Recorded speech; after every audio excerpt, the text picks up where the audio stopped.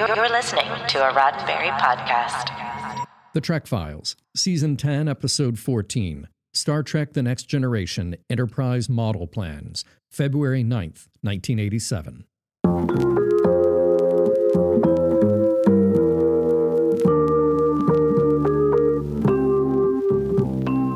Welcome to The Trek Files, a look into the archives of Roddenberry Entertainment from the personal files of Gene Roddenberry. And now your host, Dr. Trek, Larry Nemechek. Well, welcome back, Star Trek fans. Hey, you Star Trek historians, you history buffs are going to love today's. And you know what? You tech heads are going to love it too.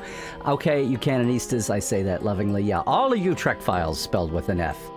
We've got a really interesting show today, and we're welcoming a new guest to the show too. So, whether you're a new listener or you're one of our veterans, you know what to do. Go to our Facebook page. I mean, you've obviously caught the show wherever you can, but you want to make sure, go to the Facebook page, facebook.com/The Trek Files. That's where we publish the documents every week. They're all still up there. You want to see this week's letter/memo.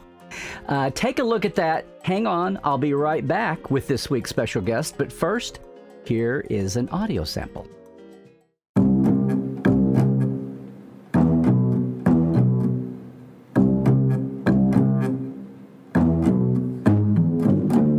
Gentlemen, thank you for your interest in Star Trek The Next Generation. Enclosed, you will find our most current set of plans for the new Enterprise model. These plans will give you the overall design of a ship with all of the major details you should need to begin the budgeting process. Please understand that the plans you have received are confidential materials and must be treated as such. Please return them with your budget proposal.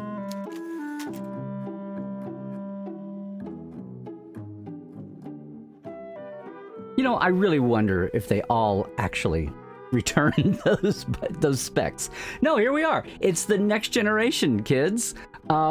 It's the start of the next generation. I hope that wasn't too dry because, we're just looking at a request for bids here. How businessy could you get? I don't know. This is the realm of visual effects. It's returning Star Trek after a long desert, after a hiatus time. And it's an totally interesting memo. We know how this story comes out, but I'm thinking, who's someone I want to talk about this memo with? None other than, let's welcome to the show. Look, he's the associate producer and visual effects supervisor of the Motion Picture 4K Director's Edition. He's, co-host of Inglorious Treksperts and production designer now of the Roddenberry Archives. And need I say, lifelong Trek fan, Darren Doctorman. I am so thrilled to have you on the Trek Files finally. Well, hi there. It's great to be here. Well, so, and you have many bailiwicks, and this is right in. Now, we're talking 1987 visual effects. So we're all still analog, pre-digital. And we're talking about, it's funny, they'd been doing the motion pictures, but of course, ages since anything on a TV scale. And well, I got the chance to talk to Bob Justman talking about this when I was writing The Next Gen Companion. And it was blue sky. CGI was on the horizon, but it was so experimental, especially on a TV level. And they didn't know what they could, budget up for on a pilot and then just coast along with. The old library show. So what strikes your mind? I mean, he's got the 5 bidders here. What comes to mind when you look at this? This is such a great snapshot in history. The interesting thing is that this was sent to all the heavy hitters. They had Rob Blaylock at Praxis, Keith Chartle at DreamQuest, Robert Shepard at Apogee, Richard Edlin at Boss Film, and Warren Franklin at ILM. These were the leaders of the visual effects industry at the time. So, they were making sure that no matter who they got, they would be able to provide not only the model of the ship, but as it says in the document, basically the stock shots of the ship. And this was a big deal because this is an expensive thing back then, and they had to be absolutely sure of what they needed and sure of that the company could provide what they needed. Certainly for at least the pilot of the show, and it's it's a big order because they don't have much time. They're already in February. This is only a few months before the show actually airs. Right. So and they had just, listeners here, we date all these TNG Roots days. They had barely got the think tank together, say in October, November. They started hiring Andy Probert and Rick Sternbach and Herman Zimmerman like December, January. So they've actually turned it around fairly quickly, but it's all an accelerated schedule to have the show out by September. Yeah. And look, to be honest, none of the people working on the show actually had physical experience in dealing with, quote, modern visual effects. Most of them had been out of it for at least 20 years.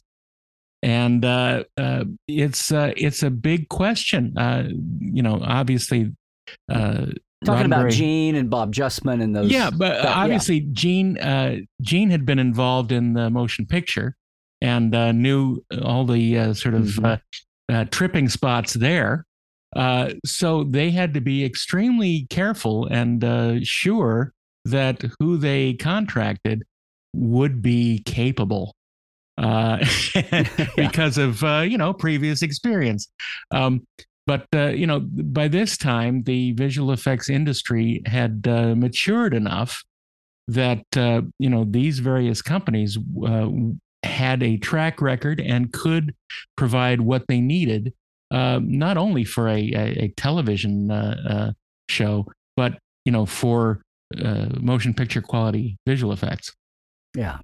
Well, it feels like a really transitional time, and I don't mean like the 90s when we transitioned into CG, but it's really becoming a time when, so ILM is a thing, and visual, the Star Wars revolution on big screen, late 70s, by the early 80s, it was starting to industrialize visual effects a little bit, and to the point now we're in 87, it's very scary. They're scared on a lot of fronts trying to restart a Star Trek, and visual effects and the cost, and even and you chime in here, even more than just the dollar cost, the time cost. You can have all the money in the world, but you can't clone time when you're on a weekly budget. So he's, and Bob Justman comes from that. We all know the original series, the library shots, how many, not just the pans of Enterprise left to right, right to left, and all that, but how many times did Sulu turn around and look at you with the view screen shot on the bridge, right? Yes. The library shots, right, that they tried to use. And he's going into it, and I know Rob Legato, a couple of episodes in, was like, well, this library shots, you people are writing these specific episodes, and you're trying to compete in the modern world. You can't deal with that. You can't keep showing the same shot over and over again for different things. Right. But to be fair, that they also, at some point, made the decision to composite everything on video.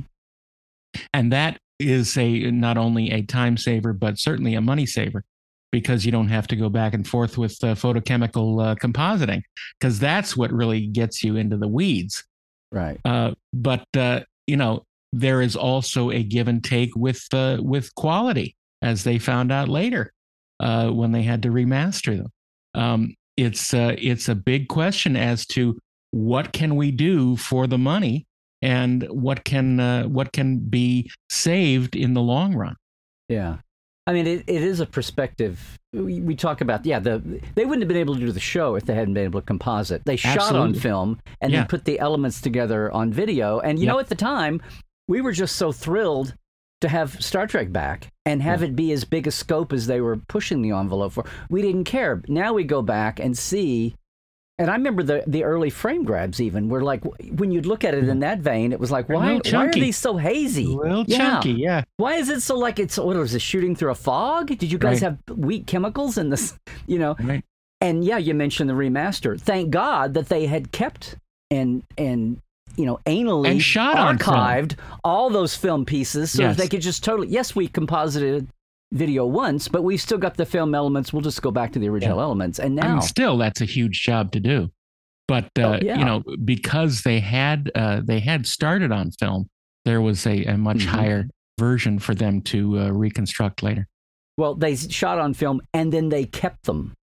Yes. Well, they kept them, and it was organized. And it was organized and archivable where they could actually do. Otherwise, the remastered you would have been up-resing or trying to do something with that video composited. There would have been no way. There would have been no way. Well, it would be like what they're talking about now, or the current hurdle with DS9 and Voyager. Yeah. As far as it's not that low. I mean, a lot of them were shot and increasingly digital, but it's that same. But no, it's we've got the 5 on here, and of course now in hindsight we know, and they're also looking to build the models. They wanted this big 6-footer that would separate, right, and then the small one. Of course, the big one became kind of an elephant, a dinosaur to deal with as soon as. Well, that's the thing. When they finally got the, they got the stock footage from ILM, and they couldn't afford ILM to do any more shots. Right. And they brought it down to LA, and Image G handled the motion control. Yeah. Just the week-to-week episodic. For the week-to-week specific episodic shots. Image G's stage wasn't big enough to get as far away from the model that they needed to. So that is what necessitated building the 4-foot model that Greg Jean did later. So it's, but not till third season. They went 2 seasons, right? Mm-hmm. Which is why they subsisted mostly on the stock shots and derivations thereof.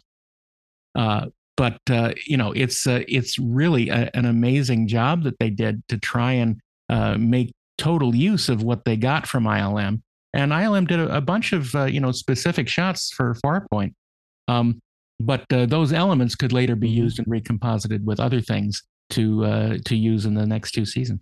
Yeah, shooting at the Bandy City wasn't so much reusable.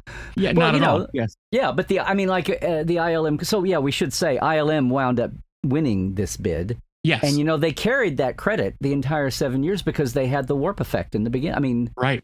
They used that every week, if nothing else. They never totally transitioned out of even the original shots. Yeah, the whole opening was ILM. Well, I know, they were, Bob Justman, I remember telling me that they looked at the experimental CG, but they, not only did they worry about the appearance or the aliasing or whatever, 1987, because it was 10 years before it began. I mean, Fab 5 was doing, Foundation by the earlier 90s, but or 90, yeah, what, certainly 94? None of these technologies were available at the TV level. Right. They looked at some experimental, and I remember Bob Justman telling me not only was it about the appearance, but everything was so dicey, they didn't want to go in with some company and have it go out of business in 2 years. Yeah, exactly. They were worried about the stability. So, ILM had been around the block and wasn't. The other thing, they were holding their breath because they didn't know how much of but they were expecting, and some of the, I'm not as familiar. No, Apogee, yes, Boss Films, Richard Edlund, obviously ILM. I'm not so familiar with Praxis or DreamQuest. Do you know something more about these companies? DreamQuest was big because they were doing some big shows. They did a bunch of stuff on the Abyss starting that year, actually. And Praxis, Rob Blaylock did a bunch of stuff in tandem with ILM, and I know that they did some stuff on Star Trek II, I believe. So these were people that they had, previous relations with. Yeah. Well, but you'd look at that list, the bidders here, and ILM is definitely the queen of the crop here, right? Well, I mean, remember, Boss Film did Ghostbusters and 2010. They were huge. Right. Apogee was huge. Being the company that was left after Dykstra was separated from ILM.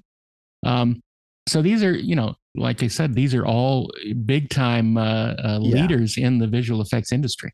I guess I'm thinking more like layman, like who are the people across. People outside the industry directly, and ILM had because of Star Wars and because of Indiana Jones and Close Encounters had become, I guess, in the public's mind. ILM didn't do Close Encounters. That was Doug Trumbull. Right. Oh, thank you. Yeah. But you know what I'm saying, though. ILM, I think, in the public's mind was well, they were the most famous of the companies, right, absolutely. To audiences. But I mentioned that because Bob told me that they included them on the list, thinking that they were never going to be able to afford them. Right. And it just happened that at this point, they were in a huge gap. Yeah. Between projects. And they actually gave them, he said they gave us a great bid. Right. To keep their people, to keep their people working. Right. And knew that they were a series, and they wanted to be associated with those two magic words, Star Trek. Sure. So, and they'd had the movie pedigree there with absolutely. Several of them when they weren't trying to go cheap when the studio wasn't trying to go cheap. But they used ILM for the features. But this was a new critter, and it was a whole new era. Yeah. And they were bidding to be part of it, and also to keep their people, as many people, going. So it was a win-win for both sides. Absolutely. And it's amazing. It's a fascinating time. It's a fascinating time because so many changes were going in the visual effects industry. We were just on the brink of going into CG work. And it was really a changing time in everything. Yeah. And it was, just structurally at Paramount, they were gearing up to do this. We talk about selling it as a syndicated series and having ignoring the network cycle and setting up their own alliance of stations by customers. Right. But internally, this is who sent this out? Peter Lortzen, who wound up being post-production producer on the series. But at the time, he's still just the studio's the studio's post-production guy.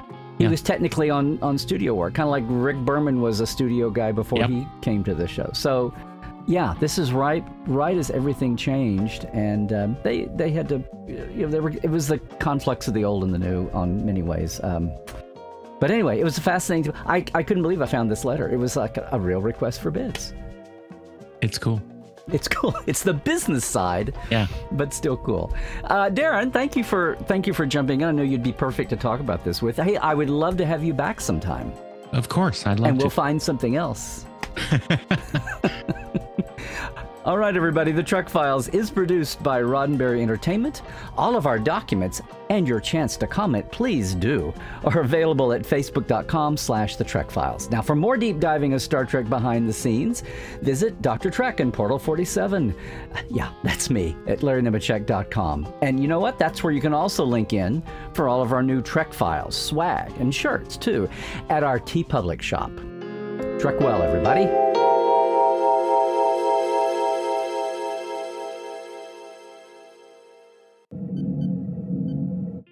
This is a Roddenberry podcast. For more great podcasts, visit podcast.roddenberry.com.